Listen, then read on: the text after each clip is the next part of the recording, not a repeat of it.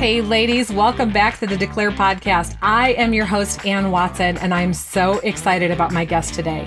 She is a recognized expert in all things Christian communicators, and we need to know what she is talking about.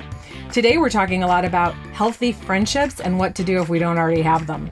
Before we get to that, though, I want to let you know that Declare just wrapped up our annual conference, and God showed up. But don't take my word for it. Go ahead and use your social media and search the hashtags #WeAreDeclare and Declare Warrior and find out what our community is saying. Not just because I want you to love Declare, but because our community is so good at putting out the best tidbits, the biggest things that they learned, great quotes from our speakers. So if you are not able to attend Declare this year, you can still get some of our juiciest nuggets when you search those two hashtags. I just really want to encourage you to do that. And of course, I want to take one more second to thank the attendees and sponsors and speakers and volunteers, because Declare was amazing because of the hard work and effort that they all put in, and I just cannot thank them enough. So if you have not yet gone to our website and signed up to get our emails, I want to encourage you to do that right now. We have already announced our theme for next year, which is Get Your Hopes Up, and we are so excited about it. And we are working hard on the event already. So if you want to be notified first when tickets go on sale, you got to be on the email list. And don't worry, we don't do spam. But also, if you want to stay connected to our online community, to Declare like all throughout the year, then go join the Facebook group. It's an active, ongoing, year-round resource for Christian communicators just like you. It's also a really great place to get information about upcoming local Connect events and Equip classes, as well as a great place for you to ask your communicator questions, get ideas, and make friends. I'll throw a link in the show notes so that you don't miss it. I'll make it as easy as possible. In our last episode, I got to talk with Krista Hutchins. So Krista is a professional project planner, and she is all about helping us Christian communicators get our acts together. In that conversation, we talked about the 4 types of people every leader needs, the 4 biggest struggles that every Christian communicator has, how to stay accountable, and the red flags to watch for before you put your money into a training program. You guys, it's so good, because if you're anything like me, then you're spending a bunch of your money trying to sign up for training so that you can learn. And she tells you how to know which ones are good. She also has a bunch of resources on her website of ones that she has already vetted. And we talk about on this episode the results of the online Christian creative survey that she does. So this is, a poll of Christian creatives just like you and me, and kind of what our biggest struggles are and what we need the most. So you're going to love this episode. It's number 89. Make sure you add that to your queue. But I'm really excited because today we're on episode 90 with Mary DeMuth. So Mary is all about infusing people with hope. And she is the author of the brand new book, The 7 Deadly Friendships. And we're going to get into that today. We also talk about friendship breakup recovery, triggers, patterns in friendship, what to do when you're dealing with a narcissistic or predatory person, and a whole lot more. We even talk about a couple of rabbis fighting. We also talk about writing and telling the truth and admitting that you are tired. It is so good. I just cannot wait for you to hear it. So without further ado, let's just go ahead and get started with my conversation with Mary DeMuth. Hey, Mary, welcome to the Declare podcast. How are you? I am doing great. And thank you so much for having me on. I so appreciate it. And I love Declare. You guys do an amazing job at conferences and all throughout the year. Oh, you're so sweet. We love doing it. And I know that you've actually been a Declare speaker in the past. And, one of these days we're going to get you back. I would love that. That'd be awesome. Yeah. Well, okay. So I have learned a little bit about you. I didn't know a ton about you, but the Declare girls are huge fans. They're like, you've got to talk to Mary. And so I started doing some research and ended up on the launch team for your book, The 7 Deadly Friendships, which has been so fun. And I'm so excited for this interview. But before we start going down all those rabbit trails, I would love if you just take a couple minutes and tell us a little bit about you and your story, and maybe a little bit about how you ended up where you are now. Yeah, so I have been walking around on the earth quite some time, several decades now, and I've got 3 kids who are out of the house and adults, and a husband of 28 years almost, and grew up in a difficult environment with a family with sexual abuse and death of a parent and neglect and all those kinds of things, and didn't meet Jesus until I was 15, which was such a beautiful rescue mission for me because I was very desperate and very sad, as you can imagine, after having a traumatic childhood. Oh, yeah. But, and I'd love to be able to say, and then I met Jesus and everything was perfect from then on. But that began my healing journey. And part of that healing journey involved writing.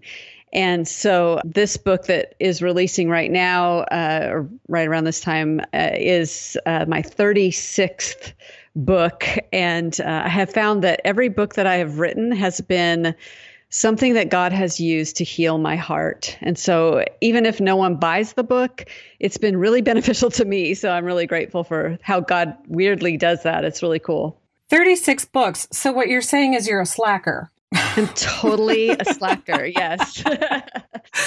I am just teasing, but laugh at that. But I mean, wow, that's incredible. But I feel like I really understand what you're saying because writing is so cathartic. It is. And this one in particular was pretty, I'm feeling a little scared about it being out there in the world, honestly, because I had to talk about my own failures in friendship and my own friendship breakups. And that's just a really tender area. And we don't like to talk about that publicly very often. So I'm feeling a little raw, but I do that because I think people need to know they're not alone in their own relational struggles. And so I'll take one for the team, not to give me any glory or anything, but God has done so much that I'll take one for the team for the sake of other people to know they're not alone. I love that. And I, for one, am so grateful that you're doing that. But I want to ask you, with this being your 36th book, and you said that you're kind of feeling a little exposed with putting this one out. What about the, previous 35 books? Have you had that feeling before? I mean, are you not feeling like you're exposing yourself with all of them, or what's the difference? Yeah, so there's a couple particular ones where I was very exposed, where I had this kind of similar feeling. One was my memoir, Thin Places, which is probably my most vulnerable book, and then a book called Not Marked, which is about healing from sexual abuse. But I also felt pretty raw when I released a lot of my fiction. I also am a novelist, and because a lot of your heart, even though you're not the characters, and even though these are, this random story that has nothing to do with you, there's still a lot of you in the pages of fiction as well. So I've battled it a couple times and just circling back around to it again. So how do you push through it then? I would love to know what kind of advice you would give for somebody who's maybe wanting to release a book or about to, and they're feeling that way. Yeah, a lot of prayer and good people around you. And I will say, I wrote this book about difficult friendships, but I have some really great friends, and I've got a mastermind group, and I've got a praying circle of people who pray for me. And having folks around you who can speak into your life and encourage you is really oftentimes the step you need, which is why you guys have the Declare community. You can go to your tribe and say, hey, I'm really scared. I think a lot of people are afraid to tell the truth. They're kind of waiting for their parents to die to be able to do so. Ooh. Or, I've heard that from lots of people. In fact, I got an email today from someone that said, my mom just died. I can finally tell my story. So it's a really tender topic, and it's hard to be really honest in a winsome way and not in an accusatory way. You've got to have some space from the pain before you can write about it, because otherwise you'll end up vomiting on your audience, and that's never helpful for anybody. I totally understand what you just said because, I think all of us come out of childhood with some form of baggage, some more severe than others, whatever it may be. But of course, I have some too. And both of my parents are now gone. But after my dad passed just a couple of months ago, I had this feeling like I suddenly had the green light to go ahead and start writing. Yeah, that's a pretty common. And because we want to honor our parents. And I had to work through that as well, because I write a lot about past relationships and family relationships. And, everybody has a different path, and God's going to bring you on a different path than anybody else. But for me, the Lord said, If everybody waits till their parents die to talk about these things, then there won't be anyone to mentor the next generation. And so for me personally, I was like, okay, well, this is going to be hard, but I'm going to go ahead and do this. And oddly and beautifully, it has not ruined my relationships with my family members. In fact, it's weirdly enhanced it. So I'm grateful for that. But it was certainly scary and not an easy thing to do. What a gift, though, that has brought you closer to your family. It's surprising. That can't be easy, It can't be easy for you to write it, for you to let them know you're writing it, and for them to hear it or read it. Like, I just think all around that could be awkward. So obviously that's the hand of God on that healing in your family and that just ability to stay close. That's so incredible. I love that. Yeah, well, it didn't start that way. It's ended that way. But yeah, it was super awkward in the middle of it and painful and all sorts of words flying back and forth. But in the long run, telling the truth did not hurt it. In the moment, it did. But in the long run, it did not. And so I think that's the key in writing when you're speaking the truth in love or writing the truth in love. There has to be that winsome element of I'm wrong, or I could be wrong, or this is my impression, but they may have thought something else, just to be really tender with the way that you handle it. Well, and that's difficult too, because people remember things differently than you do. Right. You could ask your sibling about the same story and you both would remember it completely differently. Yeah. So how do you, kind of work through that? Yeah. So when I teach about writing memoir, that's one of the first things I say. I say, you know what? You get to have your story. You get to own your story. And your job is to tell it as accurately as you possibly can with your memory and your knowledge. And there might be naysayers or there might be people that say things are different, but you get to have your story. And the rub is breaking through that artistic stress of getting it onto the page. But once you do, there's a level of freedom that comes. Oh, absolutely. I love that. And I love what you're saying about you have to write your story. And you are actually really big about writing your story and getting it out there because it's so unique to whoever's writing it. That's something that you have actually had as a theme, I feel like, for a very, very long time. Yeah, I've often told audiences that an untold story never heals, and that the first step in healing is finding a safe person to tell your story to. Now, I didn't necessarily do that. I found every person to tell my story to. Okay. Some of which were safe and some of which weren't. But thankfully, I ended up with a bunch of safe people in college, and they began to pray for me. And a lot of really good healing happened during that time because I just had so much inside of me. I had to let it out. It had to fly in the light of day. And I had to have other people help me interpret it because it was so stuck in me for so long that it was killing me. And I needed an outlet. I needed to let it out to safe people. I so identify with that idea of it's just killing you inside of you. It's like it festers if you just keep it in. I think that's why Jesus talks about bringing these kinds of things into the light so that they can be dealt with. Exactly. And that's kind of the crux of most of everything that I write is that's, the centrality of what I write is telling the truth and in a way that invites conversation and infuses people with hope. Oh, I love that. Yes, infusing with hope. That's exactly what I think all of us want to do when we're writing our stories or we're writing whatever God has put on our heart. But I love the way that you phrased that, infusing with hope, because I feel like that's the mission. That's so clean. I love it. And that's the difference between writing after you've had significant healing and writing when you're in the middle of the raw story.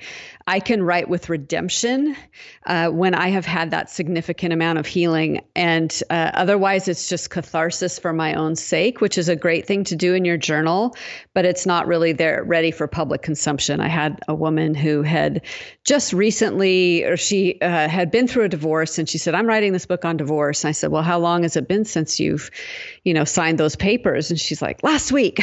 Like, well, you might want to get a little more perspective before you put that on the page for other people to read. Yeah.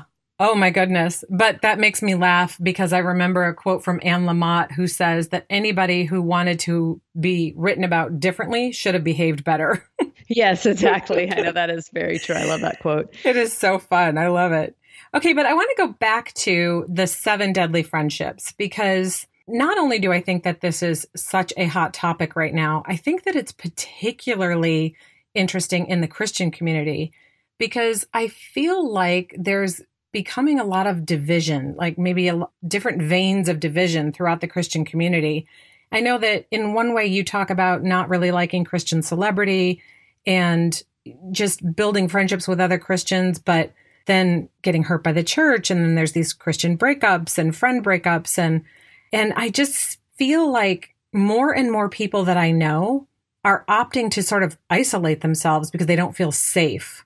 And I just would love to talk to you about your book and how that is intersecting in our culture today. That's a terrific question. And I feel like because of social media and how megaphony we've become, just made that word up. I love it. I'm writing it down. That we have a couple things going on here. One is, one thing I learned when I lived in France, my husband and I and kids were church planters in France in the mid 2000s. And we could go to someone's house and have dinner and completely disagree around the dinner table. But we would always leave as friends and we would kiss each other's cheek and walk away.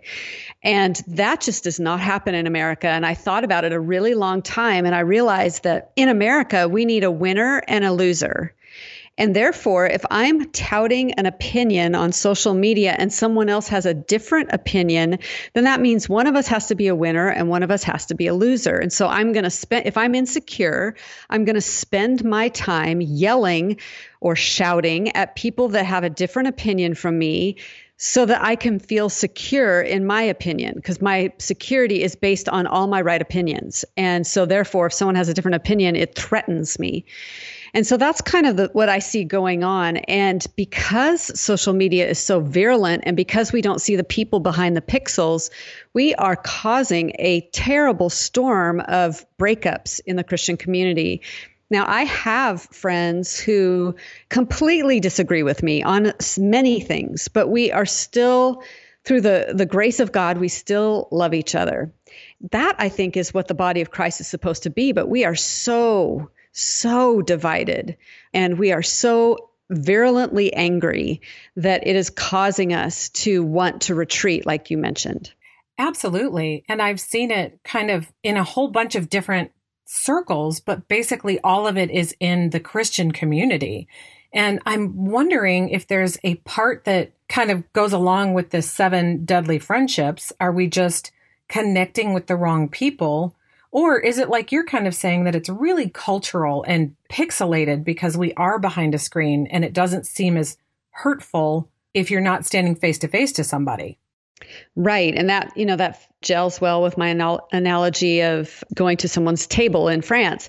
There was a guy who was just being awful to me on Twitter a couple weeks ago. And I was tempted to retaliate. And then I was like, you know what? This is not helpful. I'm not going to retaliate.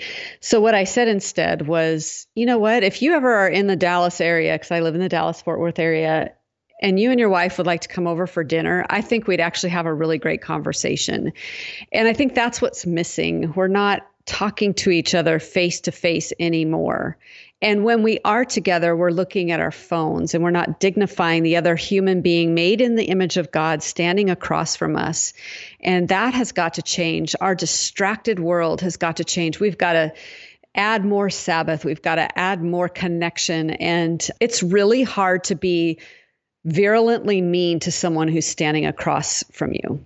I agree with you because there's almost more accountability when you're doing that. I was actually reading something this morning about rabbis many, many years ago, several decades ago, and how they love to argue over scripture. In fact, when I was in Israel a couple of years ago, our tour guide said that for them, debating over scripture is fun. And There's this one story of a man who used to continuously fight with another rabbi. These 2 rabbis would go at it. And then one of them passed away and the other one was devastated. And someone asked him why. And he said, because I've lost my sparring partner. I just feel like right now, when people get into a fight, somehow they're thinking that that's signaling the end of the friendship and that it's letting them know that if you don't agree on something, you can't be friends. And yet that's so wrong. Well, and I think a part of that too is we're not opening our eyes to the global body of Christ. So what can we learn from someone in Zimbabwe? We're just so isolated here. We don't even realize that there are other perspectives on Christianity that are, cultural or whatever, but people are following Jesus in all over the world. And we have lost their voice too, because we've become very narrow in our own American evangelical view of things. I would just love to take everybody overseas just to have conversations, not to, try to change the world, but just to have conversations with people to see where people really are. Oh, I'm so with you. I feel so much like conversations are what's needed. That if you disagree with someone, instead of posting some blog post, about why they're wrong and why everybody should hate them, invite them into a conversation and say, listen, I don't think I agree with you, but I would love to talk to you to see if I can try to understand why you think the way you do. But let's preface that with, I may leave this conversation still not agreeing with you, but the opportunity to have a conversation to understand someone rather than just condemn them, I think is so precious. Well, and look back on your own life. I look at me in my 20s and I don't agree with that Mary at all. So True. We're all on a process. And if I can give that Mary some grace, why can't I give my friends the same grace? Well, exactly. And that makes me think of Jesus and the adulterous woman when he says, you who is without sin, cast the first stone, and no one does. Nobody throws a stone. Right. Because they know. Yeah, they know. Their sin. Exactly. And I just feel like we need to remember that here. But let's bring it back to the 7 deadly friendships, because I feel like women struggling in the friendship areas is one of the least talked about things that I have come across. And yet in the more private conversations, I know there are tons of women that are dealing with it. And so I would just love to hear, in your research, kind of what did you find and how do we have a healthy relationship? Like, what does a healthy relationship even look like? Yeah. So I have reeled in the aftermath of a couple really hard friendship breakups, and these were long-term friends and devastated. And I realized that there were all sorts of divorce recovery books out there, which is important, but there was no friendship breakup recovery book. And you're right. I would have those private conversations with close friends about the devastation of it all, but I couldn't get over it. It's taken me years to work through the pain of the betrayal of a close friend. And there's also this really terrible vulnerability hangover that happens afterwards, where you realize you've told your story, you've shared your heart, you've bared your soul in a very authentic, vulnerable way. And now it's just out there floating. You don't know if the other person is gossiping about you. You don't know if they, how they're doing. You're not in contact with them anymore. And it is devastating. But to answer your question, how do we have good friendships? I think that's the reason I wrote the book, was that I wanted to help people understand the dynamics of some unhealthy friendships that they've had in order to become a better friend. And I also would like to say that these 7 deadly friendships, I don't just say, well, all the people outside of you are the 7 deadly friendships, and you are the awesome angel that never does anything wrong. What? I know, right? In writing this, I realized I can be any one of these people at particular times in my life. And so just learning to go to the Lord and to repent and to look at my own life and to become self-aware and to go back to people and apologize. I mean, that's just part of this whole thing, is to be self-aware and to understand also that we can have these tendencies too. It's not just everybody else outside of ourselves. Well, it's funny that you say that, because part of my story is I was really bullied significantly when I was a sophomore in high school. And I was bullied by the popular kids. Ouch. So, yeah. Well, and I was actually a cheerleader. So I was kind of part of that crowd, you would think, but I was so not part of that crowd, and they made sure that I knew it. But what I thought was so interesting is that one of the things that I feel like I learned incorrectly was that in order to be popular, you need to be critical of other people openly. And so there was a time when I felt like if I did that, then I would become popular, or at least stop the criticism against me. Does that make sense? Yeah, and that is the lesson that I am finally learning, that when you encounter somebody who constantly talks negatively about other people, it's time to run away. Because I've had some friendships like that, just to be super honest. I've had friendships where the friendship really was gossiping about other people. And I am so sad and broken by that. But the other sad part of that is if you're in a relationship with someone that does that, or you are someone that does that, eventually the other person is going to make you mad, or you're going to make them mad, and they're going to do that exact same thing to you. And so I've learned now that to really watch and to be cautious of someone who constantly says negative things about other people. It's a sign for me to just back away and not engage, because in order to protect my heart and to protect, maybe my tendency to want to do that too, because you're right. When you talk about people, it's kind of exciting, and, you could be better than them, and, oh, they're so much worse than you, and you feel better about yourself. And none of that's godly at all. It's all bad. But we do it. And it's time for us to begin the arduous task of repenting about that. Well, absolutely. And I do think there's like that element of the C.S. Lewis quote that says friendship starts when one of you says, "Oh, you too? I thought I was the only one." And I think when two people are sitting there talking poorly about someone else, you start to feel that connection, like, oh, we must be friends. But you're absolutely right, because time and again, if that person is doing that to someone else, they're going to do it to you too. They are. And that's been hard for me looking back over one particular relationship. I realize now that that was really the central part of our relationship. And I say that with shame and with sadness, because that doesn't reflect well on me. And I'm much more cautious about that now. And I'm grateful. I'm grateful for what I learned, but it was a really hard lesson to learn. Well, I've learned that lesson as well a couple of times. And one of the things that you talk about in your book that I thought was so interesting and was so eye-opening for me is that there are patterns. There's patterns in the way that we behave and the way that we select our friends. I'm wondering if you could talk about that a little bit. Yeah. So one of the reasons I wrote this book, there's lots of reasons, but this is one of the main ones, was that I was raised in a home where there was a narcissistic person and a predatory person. And I constantly wondered if I was loved and never really felt loved. So when I got to junior high, high school, college, and beyond, I didn't know I was doing this. But inside, I was attracting predatory narcissists or narcissistic predators, because I was thinking, okay, if I could attract these people and I could prove that I am lovable by these people, I could finally prove that I am lovable to a narcissistic predator, predatory narcissist, and therefore I could be worthy. And it hasn't been until the last couple of years where I realized trying to find other predatory people or narcissistic people to love you is, first of all, very impossible, because they tend to be very self-absorbed. But second of all, that's not the way to go about it. Jesus had to complete that incomplete story in me. He had to heal me of that so that I didn't subconsciously continue to pursue that which was bad for me. Okay, so I have a very similar story.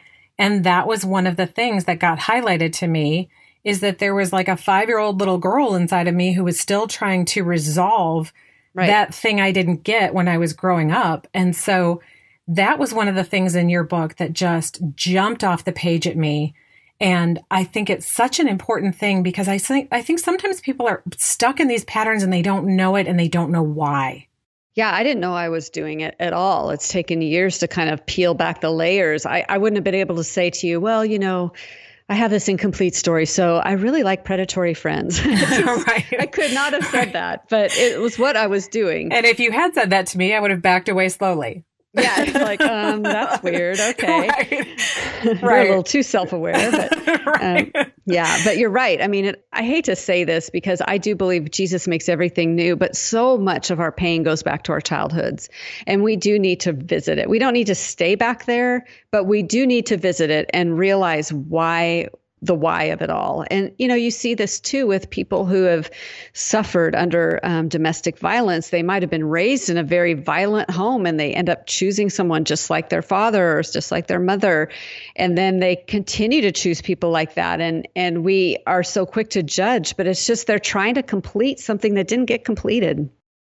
Absolutely. And I have actually said that before, and I always relate it to this journey that I had to discover that I had celiac disease. I had an emergency appendectomy when I was 19, and it turned out I had a healthy appendix. And for the next, no. Yeah. Well, for the next 21 years, I just kept getting sicker and sicker, but doctors could never find anything wrong with me. And so, I tried to fix it myself. I tried to eat really healthy, and I tried to exercise, and, I was eating whole grain, wheat, Oh my gosh. everything. Oh, And no. I didn't know that I was actually poisoning myself until by fluke, I found out that I have celiac disease. And that day, I was able to change the way that I was eating. And over the years, my body has been healing.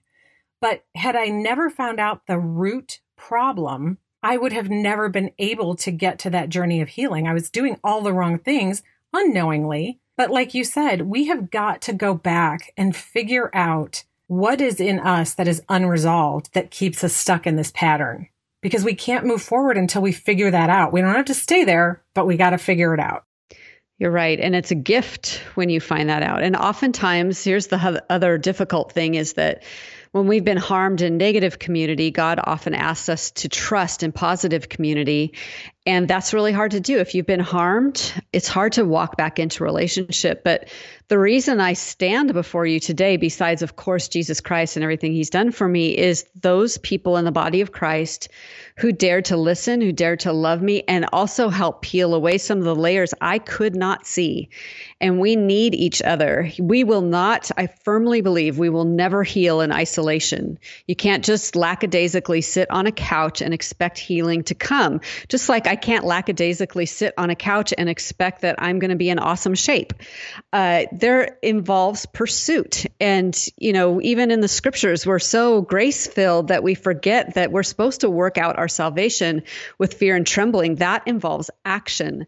And so a lot of times God calls us to do the very hard thing, and that is to trust someone who is kind-hearted and safe so that they can help us see things that we cannot see. And it's such a gift when those people come into your life. And, Absolutely. I find that even healing from it, you can still sometimes have those triggers where you suddenly feel, even though you're in a healthy relationship, you start to doubt, do I fit here? Do they really like me? Is this really working? What do you do when the triggers happen? Yeah, that's a great question. For me, I tend to journal about it, pray about it, run through scripture some more and try to figure it out.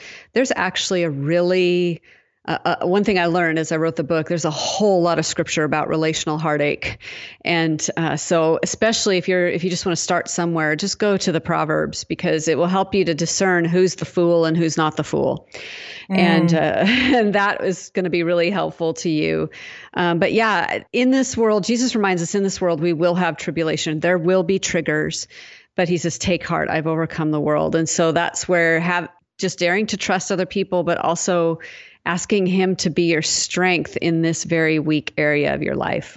I love that. And you're so right. There are so many verses about relational heartache. And it's interesting because you feel like, I hear about there's so many verses about, money or the love of money, or there's so many verses about do not be afraid, all those things.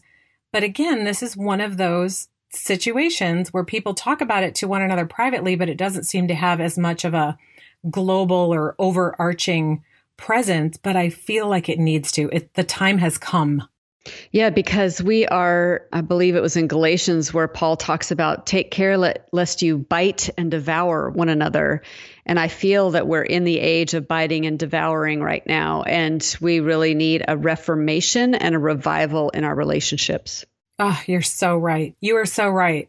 And we could talk about this for forever because it's such an interesting topic. And I feel like there's so many people that need to hear it. But what I'm going to do right now is just suggest that everybody get a copy of the book. It's The 7 Deadly Friendships. And then I will put a link to that in the show notes. But I want to move on a little bit too, because when I first heard your name, Mary DeMuth, I knew it as somebody who coached writers and who had this great nonfiction template that all the publishers loved.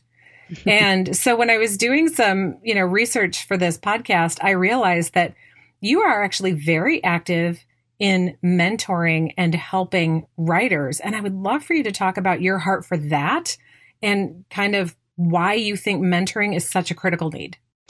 Well, I'll answer with a story. When I was in the very beginnings, before I was published, I went to a church potluck of a brand new church that we were attending in the Dallas area. My husband was going to Dallas Theological Seminary. And so anytime there was a potluck, we were all for that because we were poor. Of course. So we went to the potluck and this lady sat down next to me and she said to me, "What do you want to be when you grow up?" And I had this like super stressful interior moment where I was like, should I tell her I want to be a writer? Should I say it out loud? I was really grappling with that.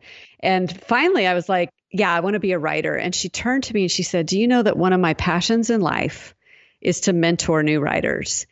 And she turned out to be a professor at Dallas Seminary in the media arts department, a nonfiction and fiction writer, which is what I became, Dr. Sandra Glahn. And she just took me under her wing. And so I decided definitely that if there's anything that I can do to help other writers prosper, then I'm going to be doing that.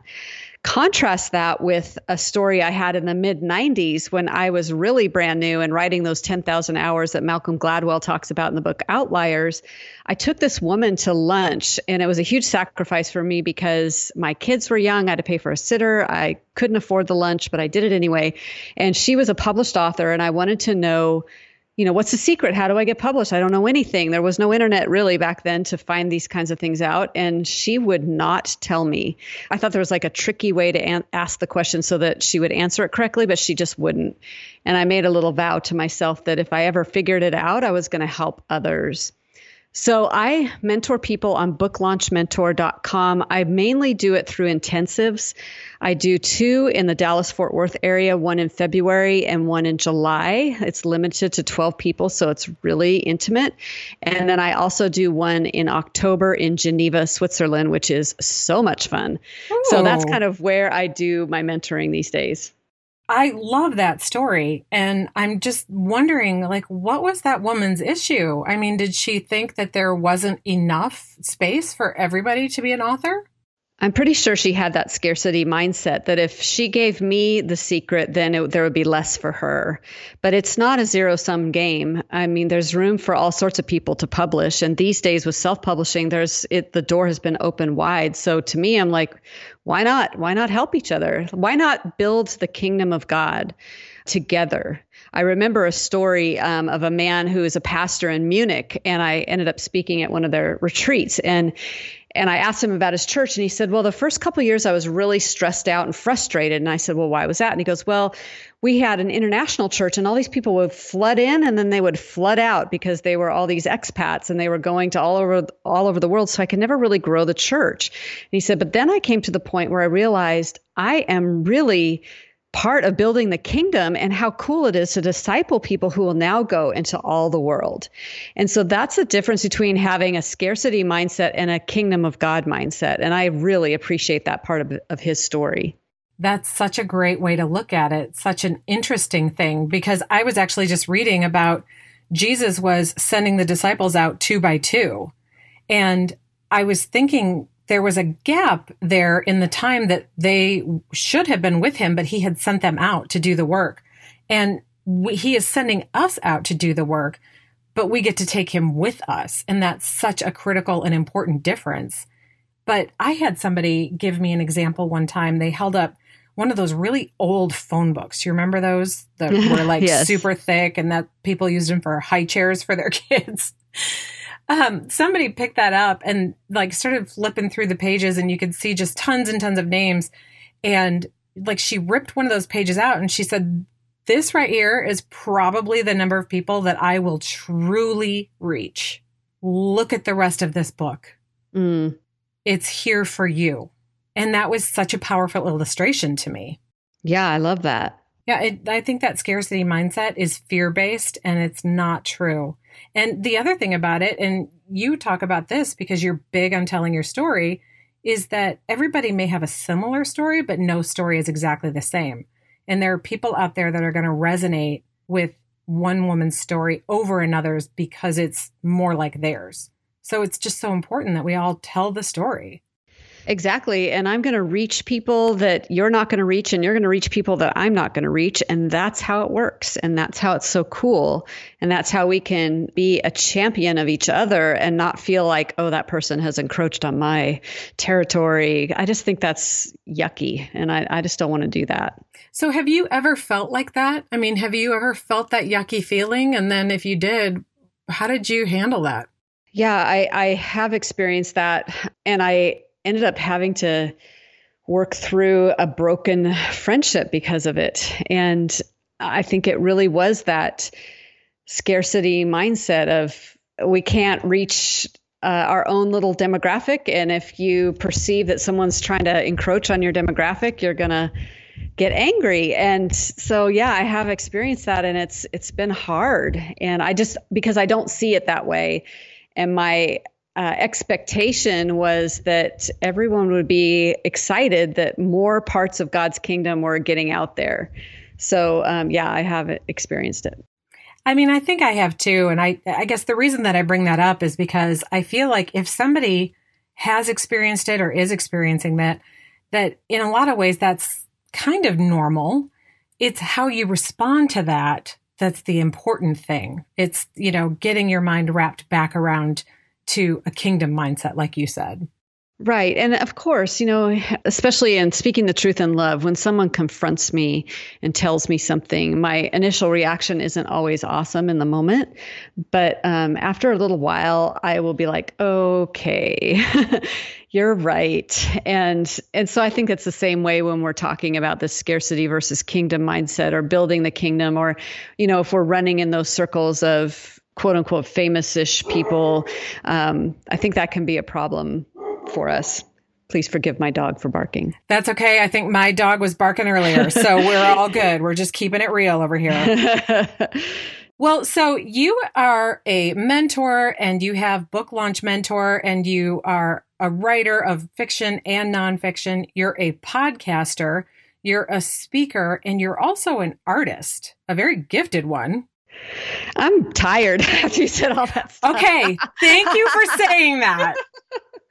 I'm so glad that you just said that, because I've met so many people that are doing it all. And when I say, like, how are you doing it all? They're like, well, I just have to find balance. And I think that a lot of their techniques are, they're true. They're, good for them. That's what works for them. But I love that you just said you're tired, because I feel like it looks tiring. It's all so good, though. Well, and part of that is, I'm honest, just to be really honest, it's an economic thing. In order to be able to make a living at this, I have to have multiple streams of income. And so it's got that economics to it. So it's not like if I could choose, I would just concentrate on one or two things, but I've got to be able to reach bunches of people. Well, that makes a lot of sense. But then that makes me wonder, if you had to choose, like what would you say out of all the things you do is where your passion is right now? I still really love putting words on the page. So I would default to two things, writing and speaking. Writing because it's such a beautiful thing. It's artistic for me. And then speaking because I get to see the influence or the impact of those words in that moment. I love it. You're absolutely right. That's such a great kind of way to look at it, that you get to see the impact right in the moment. And hopefully, the impact is good and that people aren't staring back at you and blinking like pigeons, Right. Yeah. I'm sure that's happened to me many times. So, well, it's happened to me too. And I always just have to tell myself that, I'm a shepherd with sheep right now. And there's one person at least that's lost. And I am there to serve that one lost sheep. And so that's kind of how I move past that. I love that. That's really great. So, Mary, I would love to ask you, these days, there's just a lot of heaviness. There's a lot of just difficulty and struggle kind of going on in the world. And we at Declare really want to have a conversation about what's going right. And so I'm asking everybody now, what are you getting your hopes up about right now? I think for me, even though this is a hard topic, I'm really grateful that we're having the conversation about sexual abuse. And whether it's in the church or outside of the church or whatever, we're talking about it. And that has not been the case. I've been a very lonely voice for many, many years. And so it's been encouraging to me to see people begin to own their stories and talk about it publicly. It's just lovely to see. It's hard, but it's good. Well, it's one area I think actually where women are kind of banding together when they're being torn apart in other ways. So that's interesting. It is a good thing, I think, to kind of get your hopes up about, not that it happened, but that we are bringing it into the light and that we are supporting one another. Yeah, it's so important. And, that's not to say that we shouldn't be winsome and kind and sweet and discerning and all those kind of things. But it's an important conversation to have because it just hasn't been had. So there's going to be some bumps and bruises along the way, but I think it's good that it's getting out. Oh, you're absolutely right. And I love that you said that there's going to be bumps and bruises along the way, because this is the first time that this kind of movement has ever happened. So people with the very best intentions are not going to do it right 100% of the time. And that's why we have grace. Yes, I'm so glad for grace. So I need it every day. For grace. Same right here. Well, Mary, I have just loved talking with you today. You're so wise and you've got just such a great perspective on so many things that I think women today are really struggling with. And I am so, so grateful for this latest book of yours. And I just know that it's going to really speak to and resonate with a lot of women. So I just want to say thank you for writing that and for being brave enough to do that. And then I just want to thank you for being on the podcast. Well, I so appreciate it. And, people are curious about, well, maybe they're like, I wonder which of my 7 deadly friends there are. You can take a quiz at 7deadlyfriendships.com and you can find out if you are in a relationship. I named them all. So it could be like Narcissist Nolan or Tempter Trevor, Conman Connor. You can find out, they're not all men. There's Predator Paige in there as well. They can find out if they're having a relationship with that to give them some insight. And so that's my hope for the book, is just that people will be able to see it as a resource to go, that's why I leave that relationship and I feel really weird afterwards. So that's been my hope. Oh, I love it. And I will put the link to the quiz on the show notes, because I think that it's, like we said, identifying it is the first step toward healing from it. Right. Well, thank you again, Mary. I hope to see you really, really soon. And, we'll have you back on the podcast sometime soon and hopefully back at Declare soon. Yes, I would love it. Sounds great. All right. Thanks so much, friend. Ladies, if you have ever experienced a friendship breakup, then you've got to get Mary's new book. I have read it and I can attest to the fact that it is full of wisdom and aha moments. I mean, you will never do friendship the same, and that is such a good thing. Did you love this episode or another one? Will you let us know? Mention your favorites when you leave a review for the podcast, or send us an email or direct message us through Instagram, whatever you got to do. But let us know what you're loving about the podcast, because we want it to serve you. So give us some feedback. Let us know. What do you want to hear more of? What do you want to hear less of? Who do you really want to hear from? We are excited to have those conversations with you so we can put those conversations on here. So if you also want to sponsor this podcast, you do not have to be a big corporation or ministry. I mean, maybe you're launching a book.